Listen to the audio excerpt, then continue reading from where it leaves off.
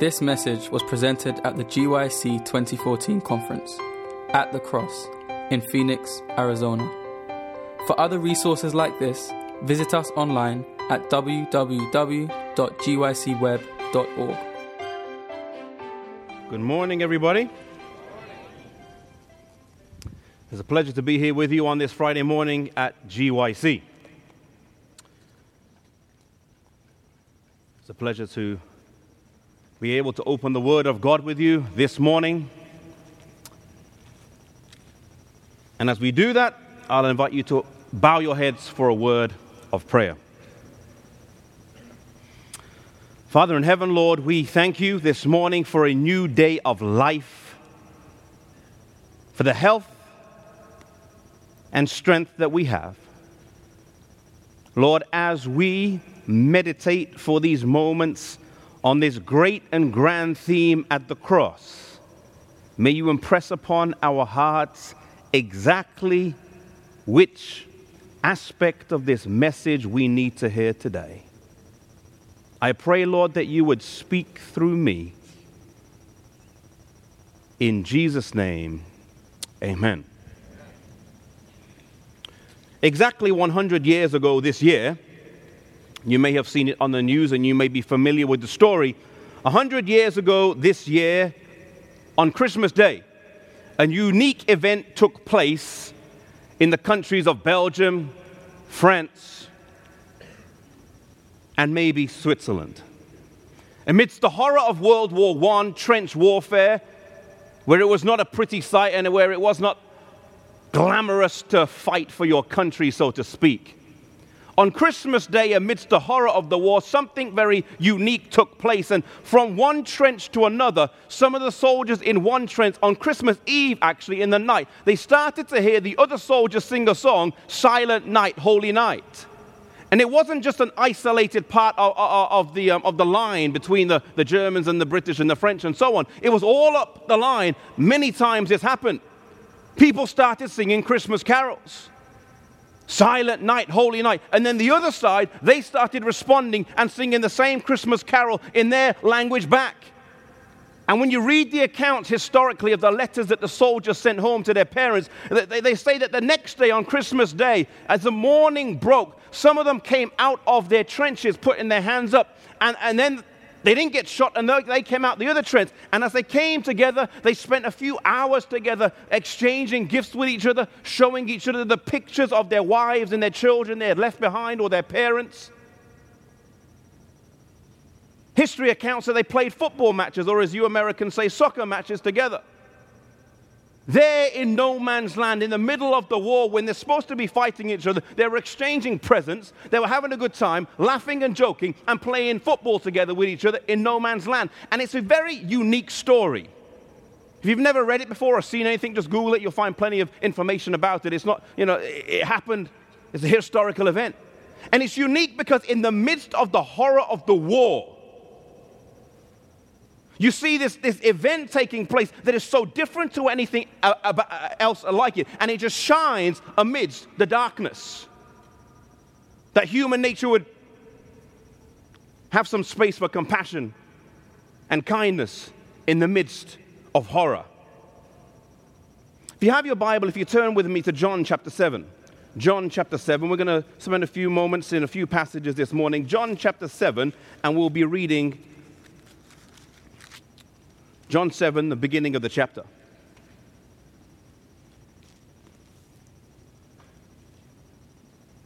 In John chapter 7, the Bible says, and I'll just paraphrase the first few verses, Jesus was there, and at John chapter 7, his ministry has now taken place for 3 years. By the time of John chapter 7, he has been ministering for 3 years. Now we know, according to the 70-week prophecy, that Jesus had to minister or be crucified in the middle of the week or after 3.5 days or 3.5 years. His ministry was to be 3.5 years long. And in John 7, it's 3 years. And the Bible says in verse 1, after these things, Jesus walked in Galilee, for he would not walk in Jewry because the Jews sought to kill him. Summary, he's up there in Galilee, northern Israel. He does not go down to Jerusalem, southern Israel. Why? Because the Jews want to kill him. So his brothers get together and they say there in verse 3 and verse 4, basically they say, listen, Jesus, if you really are the Messiah, why are you hiding in Galilee? Go down and show the world what you can do. And then verse 5 says the key verse. It says, for neither did his brothers believe in him. John 7, after 3 years of ministry, his brothers, his own brothers, come to him and they say, we don't basically believe you're the Messiah. If you really were the Messiah, you wouldn't hide up here. But notice what Jesus responds in verse 6. Jesus says, my time is not yet what? Come. My time is not yet come. Jesus understood that there was a prophetic timeline that he was living on. And he said, my time has not yet come. Turn to John chapter 8. John chapter 8, just a page over. John chapter 8 and verse 58 and 59. And the Bible says there in John chapter 8 that Jesus was there in the temple. And he just says that before Abraham was, I am. And in John 8, verse 59, the Bible says they took up stones to stone Jesus, but he escaped and went his way. They could have killed him, but he escapes. Now, we're going to see in tomorrow's message, not only was it the wrong time for him to die, it was the wrong place for him to die. John chapter 10. Turn to John chapter 10. And in John chapter 10, the Bible says there in verse 39 and verse 40, therefore they sought again to take him, but he escaped out of their hand. So in John 7, Jesus says, my time has not yet come. In John chapter 8, he escapes when they try and kill him. In John 10, he escapes again. And then we come to John chapter 12. John chapter 12, and the Bible says there, turn over the page to John 12. The Bible says there in John chapter 12 and verse 23, we see a shift. Jesus is no longer escaping, and Jesus is no longer saying, my time has not yet come. In John 12 and verse 23, the Bible says, and Jesus answered them, this is his disciples, saying, the hour is what? Come, that the Son of Man should be glorified. The hour has now come. We see a shift. John 7, my time hasn't come. John 8, he escapes. John 10, he escapes. John 12, the hour has come that the Son of Man should be glorified. And come down to verse 28 at the end of this little passage that Jesus speaks. He says, Father, glorify your name. Something about the cross. Jesus says the hour has come that the Son of Man should be glorified. Father, glorify your name.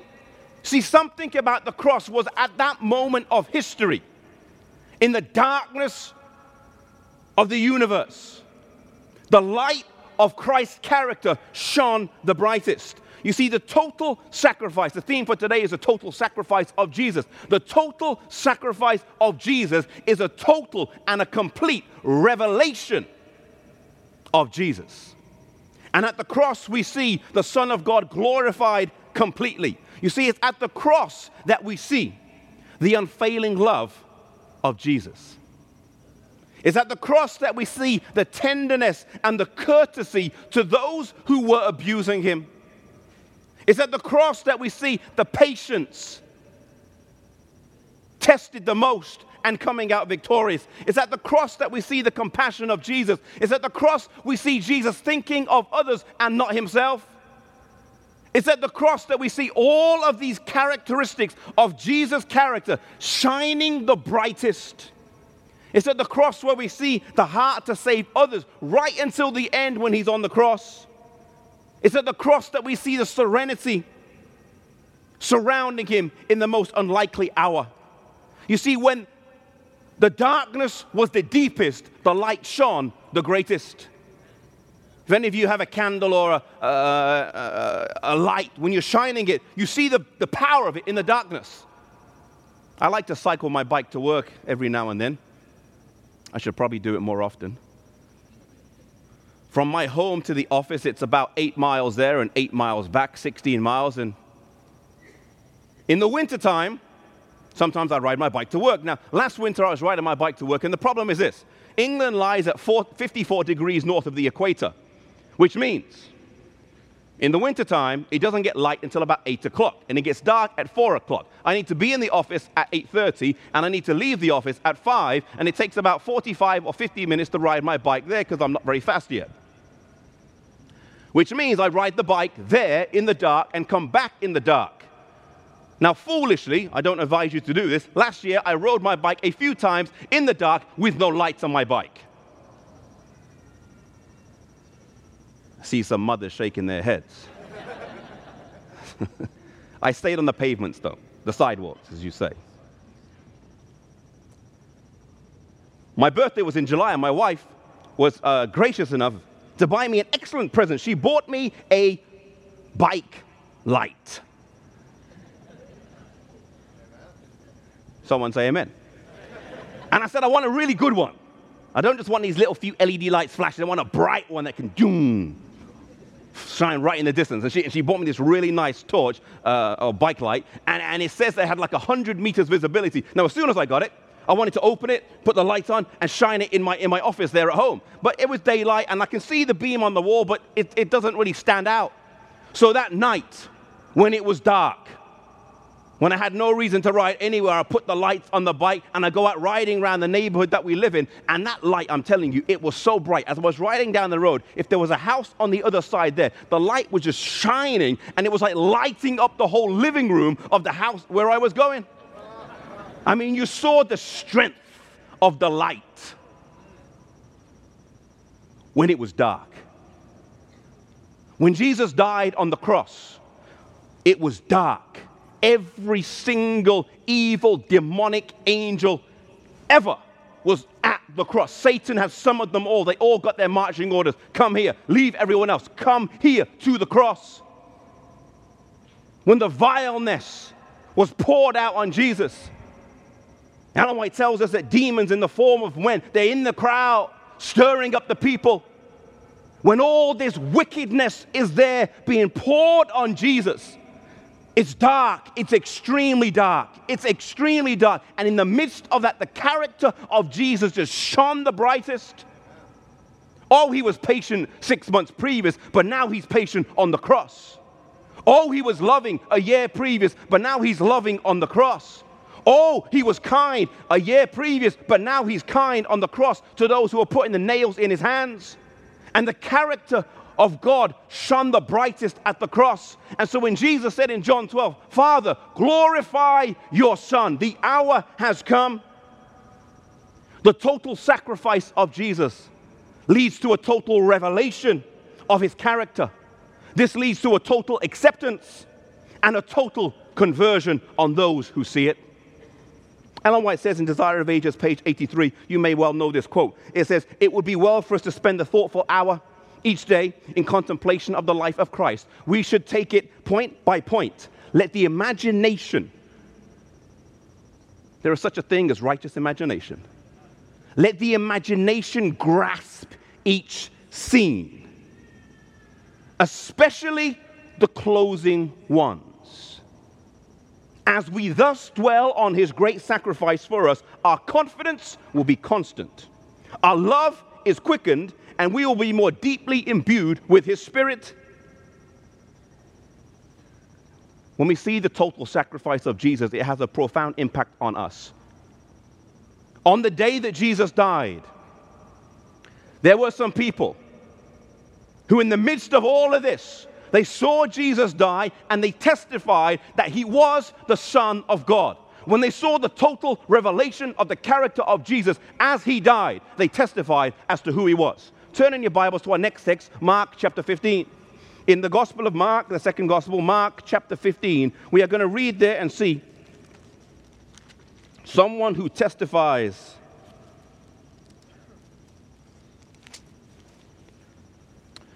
The first person we're going to look at three. Tradition suggests his name was called Longinus. Longinus. He would have commanded upwards of 60 men. He was a hard and he would have been a tough man. You had to be in his profession. You see, Palestine was a very war-torn place. We'll get to the verse in just a minute. Palestine was a very war-torn place. You see, in Palestine or Israel in those days, if you were a true patriot, The highest form of patriotism was to kill a Roman officer. And so as a Roman officer, you had to be on your guard. You had to be watching yourself at all times. You lived in a violent land, and you operated according to violent laws in a sense. There was a violent people. You served under a violent man. Pilate was the commander. He was cold and heartless. And these men would have served under him, and he would have rubbed off on them. Now on this day, Longinus was ordered to take these certain men and transport them from one location to another. Now, it was nothing new for him. It wasn't something that he hadn't done before. No doubt he had done this many, many times.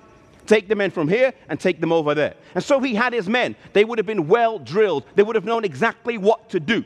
Certain ones would have taken one prisoner. Certain ones would have taken another prisoner. And certain ones would have taken another prisoner as well. Each prisoner would have a squad of men assigned to them. And he, as a superintendent officer, would have just been watching and keeping an eye on all of what was taking place, making sure that no one is coming to try and release somebody. Because when there's an execution, I don't know what it is about human nature, but crowds love to gather. Crowds love to come. And he knew there was going to be loads of crowds that day, and some of the officers would have to keep men away. And as they get the men and they start marching them, the procession down the awkward, narrow streets of Jerusalem, they would pass by the city gate, and they would head out to the hill where they needed to go. His men were always alert. And as they got to Golgotha, the men would all know exactly what to do. I'm sure they had certain maneuvers as to how to hold the arms and legs of the prisoners to restrain them. I used to work in a psychiatric hospital, and there they would teach us certain maneuvers that if one of the patients had an episode, so to speak, and would kick off, they would teach us certain maneuvers that you could restrain them with no harm to them and no injury to yourself. No doubt these soldiers knew these type of maneuvers, and when they got there to Golgotha and they had to restrain the prisoners, one on one arm, one on another arm, and they pinned them down, and bang, the nails go into the hand. And as he's watching this, the superintendent officer, he sees it all takes place, but something strikes him, because after they nail two thieves to the cross, there is one man who does something he has never in all his life and military history seen. He sees one man just lay his hand out. No need for the maneuver. He sees him lay his other arm out. No need for the maneuvers. And they put the nails into his hands. No crying, no curses, no struggling, nothing. He's never seen this before. Never, ever seen such a thing before. No curses, just prayers coming from his lips. And as they put the crosses down and they put them up in the air, no doubt for the first time that day, he relaxed. And as they're there watching the three crosses, he's not paying much attention to the one on the left or the right. He has seen their kind too many times. He's seen those type of people all the time, but it's the one in the middle. It's the one in the middle that is standing out to him. This Nazarene there in the middle, who's just calmly there. There's a serenity over him in the midst of this pain. And he's watching this man. He's watching as the nails are bringing ever bigger holes in his hands. As the crown on his head, every time he leans against it, the thorns go deeper into his head. And he doesn't hear any cry come from his lips. Just peace and calmness. And he hears the words, "Father, forgive them, for they know not what they do." And he was probably pretty confident in himself when he heard those words. He probably thought to himself, yep, that doesn't apply to me. I know exactly what I'm doing. My job is done. Everything is fine. I was asked to do this, and I have done it. Not quite sure what he's talking about, but he can't be talking about me. This centurion would have stood there, and as the lacerated body is on the cross, it just grips his attention. He was there in Pilate's place when Pilate said, "Behold the man." And he's never seen anything like this before. And at this moment, as the life of Christ is ebbing out, God drew the blinds and shut the curtains. No human eye was to behold what would take place. And at this moment, maybe he told his men, "Be on guard. Maybe someone's going to come and take them away. Maybe someone's going to come and try and take them away. But then they hear the triumphant cry, "It is finished." And Father, into your hands I commend my spirit. And in Mark chapter 15 and verse 39, there towards the end of the chapter, the Bible says, "And when the centurion which stood over against him saw that he so cried out, he gave up the ghost, he said, 'Truly, this man was the Son of God.'" On the day Jesus died, most unlikely of people, the Roman centurion says, "This man is the Son of God. This man is a righteous man. This man has done nothing wrong. I've never seen a man like this on the cross before." Can any theologian say something as eloquent as this Roman centurion said when Jesus died? This least likely of men, superintendent of executioners, professional killer of criminals, on the day Jesus dies, at the moment that he dies, this man has just nailed Jesus to the cross, and now, not more than a few hours later, he testifies and says, "This is the Son of God." Sermon title today is "Three Wise Men." The first one nailed Jesus to the cross. The second man, we are much more used to looking at the second man. We are used to scrutinizing his life, for he was right next to Jesus when he died. He was the youngest of the men. He had grown up most likely in church circles. He had grown up around the synagogue. He was familiar with Jewish life. He was familiar with Jewish religious life. But somewhere along life's journey, he had gotten sidetracked. Somewhere along life's journey, he had made bad decisions. And somewhere one thing led to another. One thing led to another. It wasn't so much maybe he went headlong into sin intentionally. Not many people do. He drifted that way most likely. He made one mistake after another.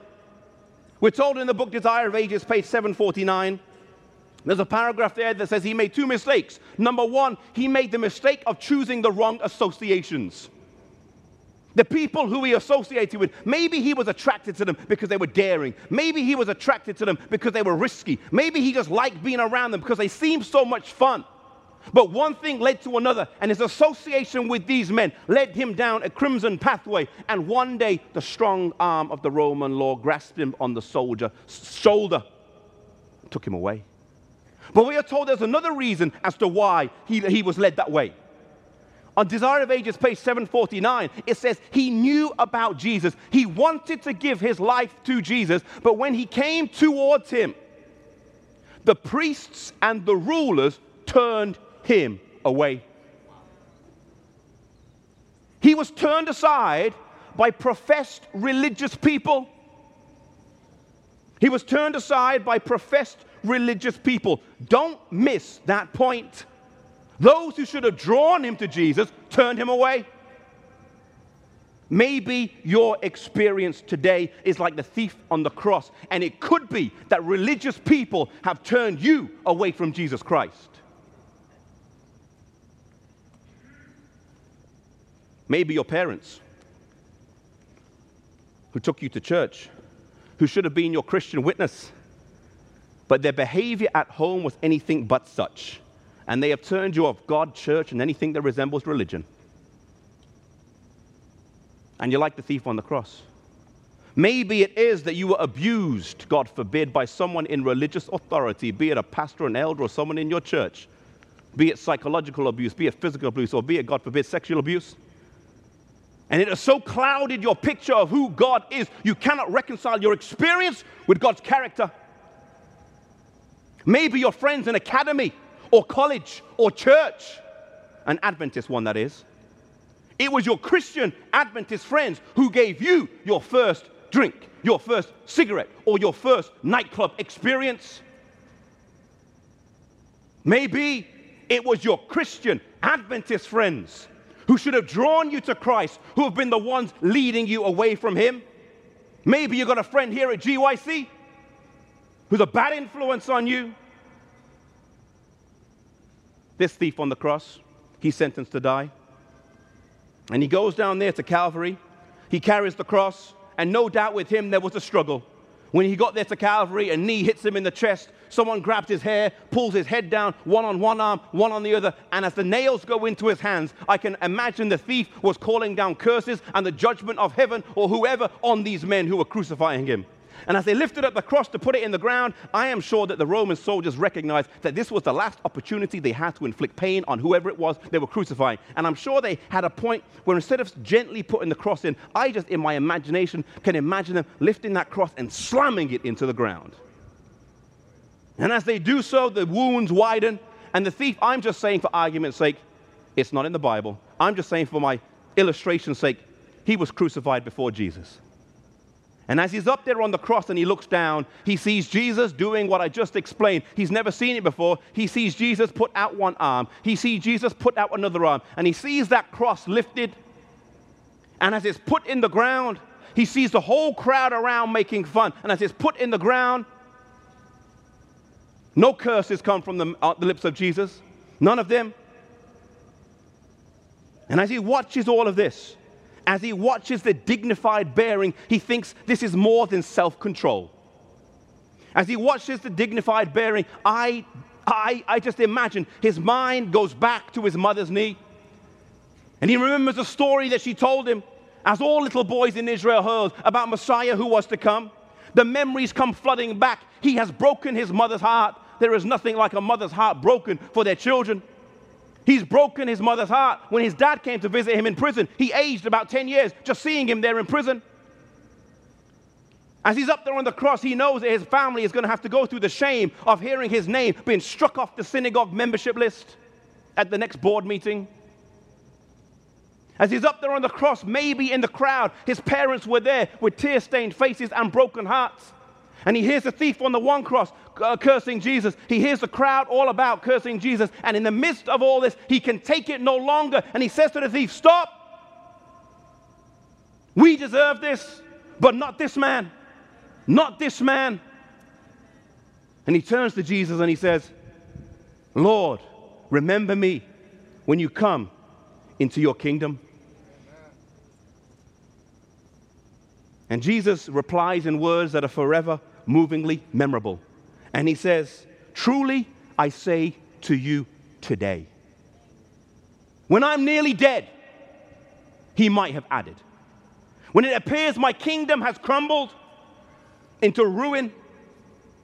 When I came to my own nation and my own nation rejected me. Today, when one disciple has betrayed me, when one disciple has denied me, when the others have left me, today I say to you, on my divine authority, when it looks like the end, but it's really the beginning, today I say to me, because of your faith, you will be with me in paradise. Here, the second man dies with Jesus, and the experience of seeing Jesus die, the experience of watching him close as can get, causes him to give his life to Jesus. You see a total revelation of the character of Christ when we see his sacrifice can do only one thing, but change our hearts when we behold it. 3 wise men. The first one nailed Jesus to the cross. The second one was crucified with Christ. The third person is less obvious, but nonetheless he played an important part in the crucifixion of Jesus. He was not from Palestine. He was from further afield. And at this point in his life, he is not a believer.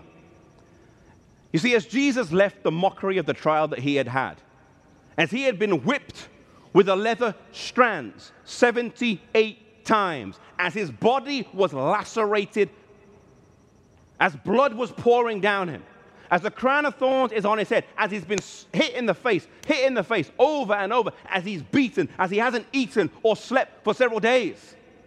They put the cross on Jesus' shoulder and he slumps to the ground. I imagine maybe he fainted. They bring out a bucket of water. They throw on him the bucket of water. He wakes up. They put the cross on him again. He slumps down again. In the crowd, men are laughing. In the crowd, men are jeering. In the crowd, men are saying, pick up the cross. In the crowd, one man comes forward. And Desire of Ages, page 742, says, he expressed compassion He expressed compassion. And as he expresses compassion, he is grabbed by the soldiers. They put the cross on him and say, you carry it.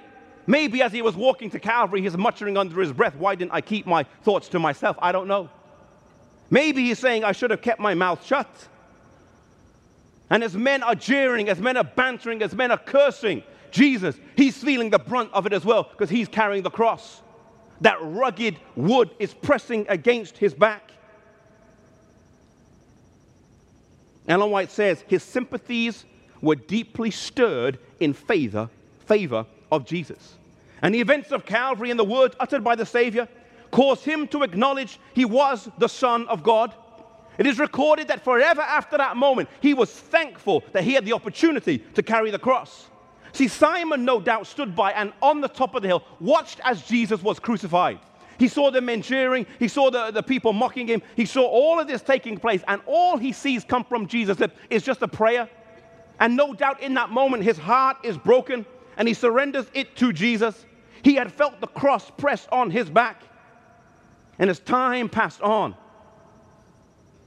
he said, this man is Messiah. But the point is this. This man did not choose to serve Christ. He was forced or conscripted into service. And maybe there's an application for some people here in this auditorium today. Maybe you have been forced in your religious journey. Maybe your parents forced you to come to GYC. Maybe your parents force you every Sabbath morning to go to church. And they say, as long as you live under my roof, you will go to church. Maybe you are forced to go to Adventist academy or college. Maybe you wish you were not born into an Adventist home. Maybe you want to rebel just because you didn't decide to do it, and the only choice you have left is to do wrong. Sometimes we fight the right just because someone else told us it was right.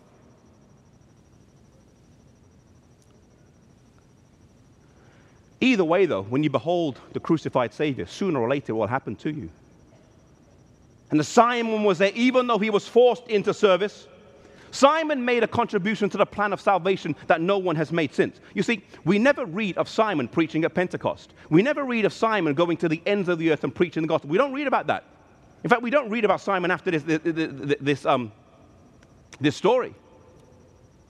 We don't read of him doing great things, so to speak, that we would consider great today.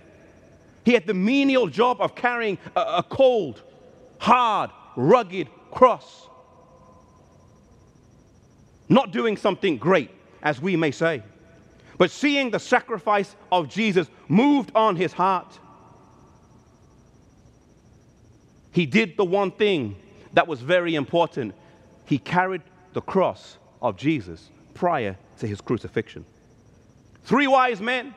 One nailed Jesus to the cross, one died with him, next to him, and one carried the cross. One nailed him to it, one died next to him on it, and one carried the cross.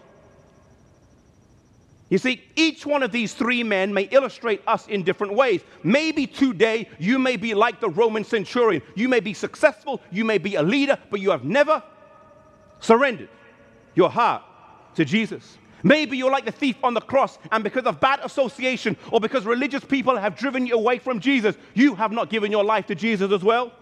Or maybe you are like Simon of Cyrene. You have been forced, you feel, to serve Christ or to go along with your parents' religion. Each one of these men, though, listen carefully, they illustrate a step in conversion. One nailed Jesus to the cross. One was crucified next to him, and one carried the cross.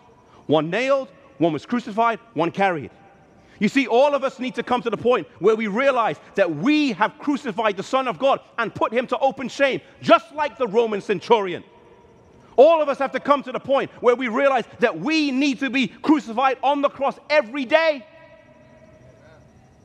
And all of us have to come to the point where we accept the master's work that he has for us, like Simon did, and take up our cross and live for Jesus. When we see the sacrifice of Christ, it should lead us to recognize He is the Son of God. It should lead us to be willing to die to self on a daily basis, being crucified on the cross, as Galatians 2 verse 20 says.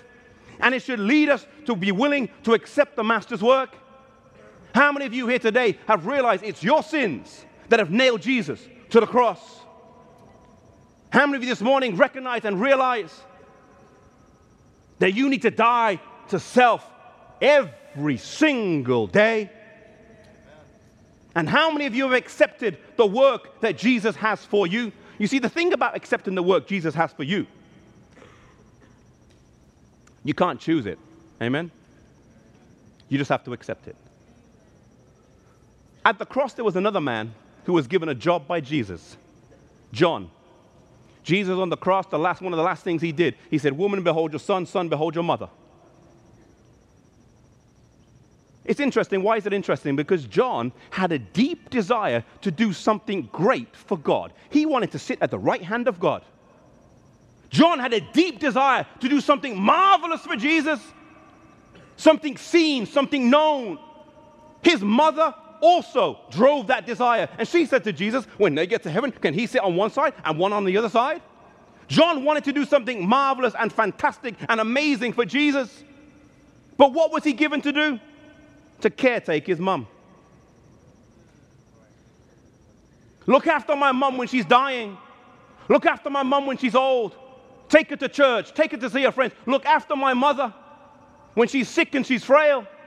And she can't walk properly. She can't shower herself. She can't take herself to the toilet. She can't do any of that. Look after my mom.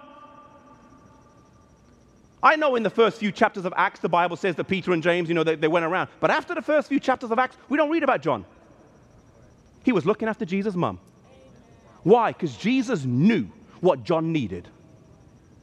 When you commit to serve Jesus, Jesus knows what you need. And you may say to Jesus, I want to serve you there. Not there. You're going to serve me there. See, Jesus knew that what John needed. And I believe Jesus, understanding the character of John, he knew that his mother was best placed to mold the character of John, still as a young man, to be someone that will be ready to be put in prison for him in his old years.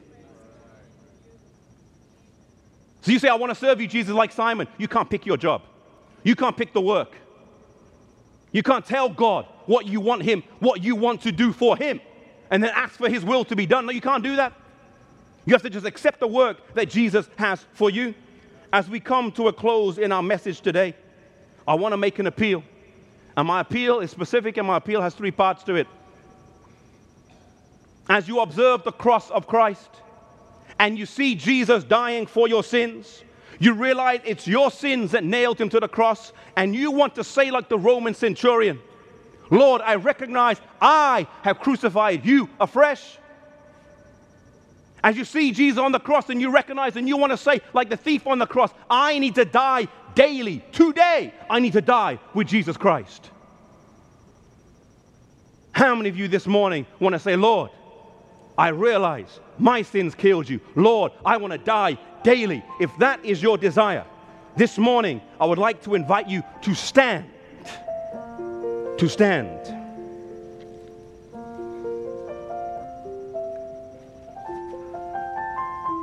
The second part of the appeal is very specific. I am not asking if you feel a certain way. I am asking if you know a certain way. I was at a GYC 10 years ago in 2004 in Sacramento when an appeal was made for people to be willing to give their hearts to mission service, and 200 people went forward. I was at a GYC 8 years ago, 2 years after that, and I sat there in a room with the president of AFM and asked him, of those 200 people that came forward, how many of them followed through on their appeal? He put his head down, looked up again. One. But I thought people at GYC were honest. I thought if they commit something, they do it. 200. One. Lord, have mercy on us. You stand this morning because you say, like the centurion, I've nailed Jesus to the cross. You stand this morning because you say, like the thief, I want to be crucified on the cross with Christ. Third part of the appeal is very specific. And this morning, you know that Jesus is calling you to work for him. Now, there's many different types of ways you can work for Jesus, but the appeal I'm going to mention this morning, you will feel God is calling you. You know God is calling you to work for him in some mission field, far away or at home. And you want to say to God, Lord, like Simon, I will take up the cross and I'll do my master's work. There may be other ones of you, though, and you feel this morning, you know in your heart that you need to sacrifice wherever you're going and whatever you're doing to get some training to share the gospel. Maybe it's a short-term training. I know in the booth hall there's a plethora of booths that will teach you how to share the gospel. Maybe you've had short-term training and the Lord is calling you to go for long-term training. 4, 5, 6 years. This morning, if you want to dedicate your life to full-time service in the mission field, wherever that be, I would like you to invite you to come forward. You want to say like Simon, I will take up my cross and work for you. Come forward to my left side, please. Left side of the stage.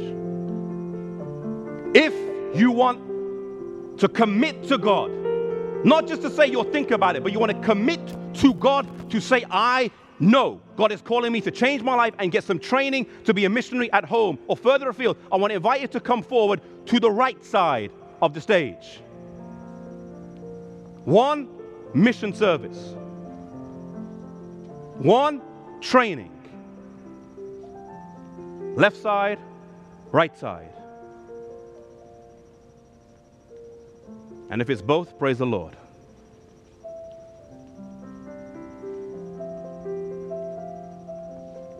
Shortly after this, the ushers will come round.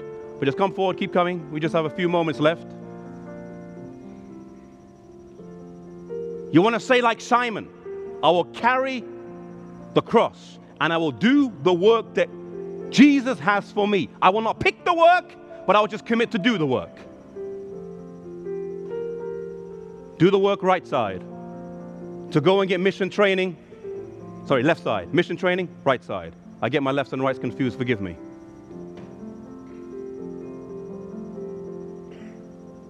Keep coming forward. Even if you're in the back and you were pretending to ignore the message, but the Holy Spirit still spoke to your heart, come forward.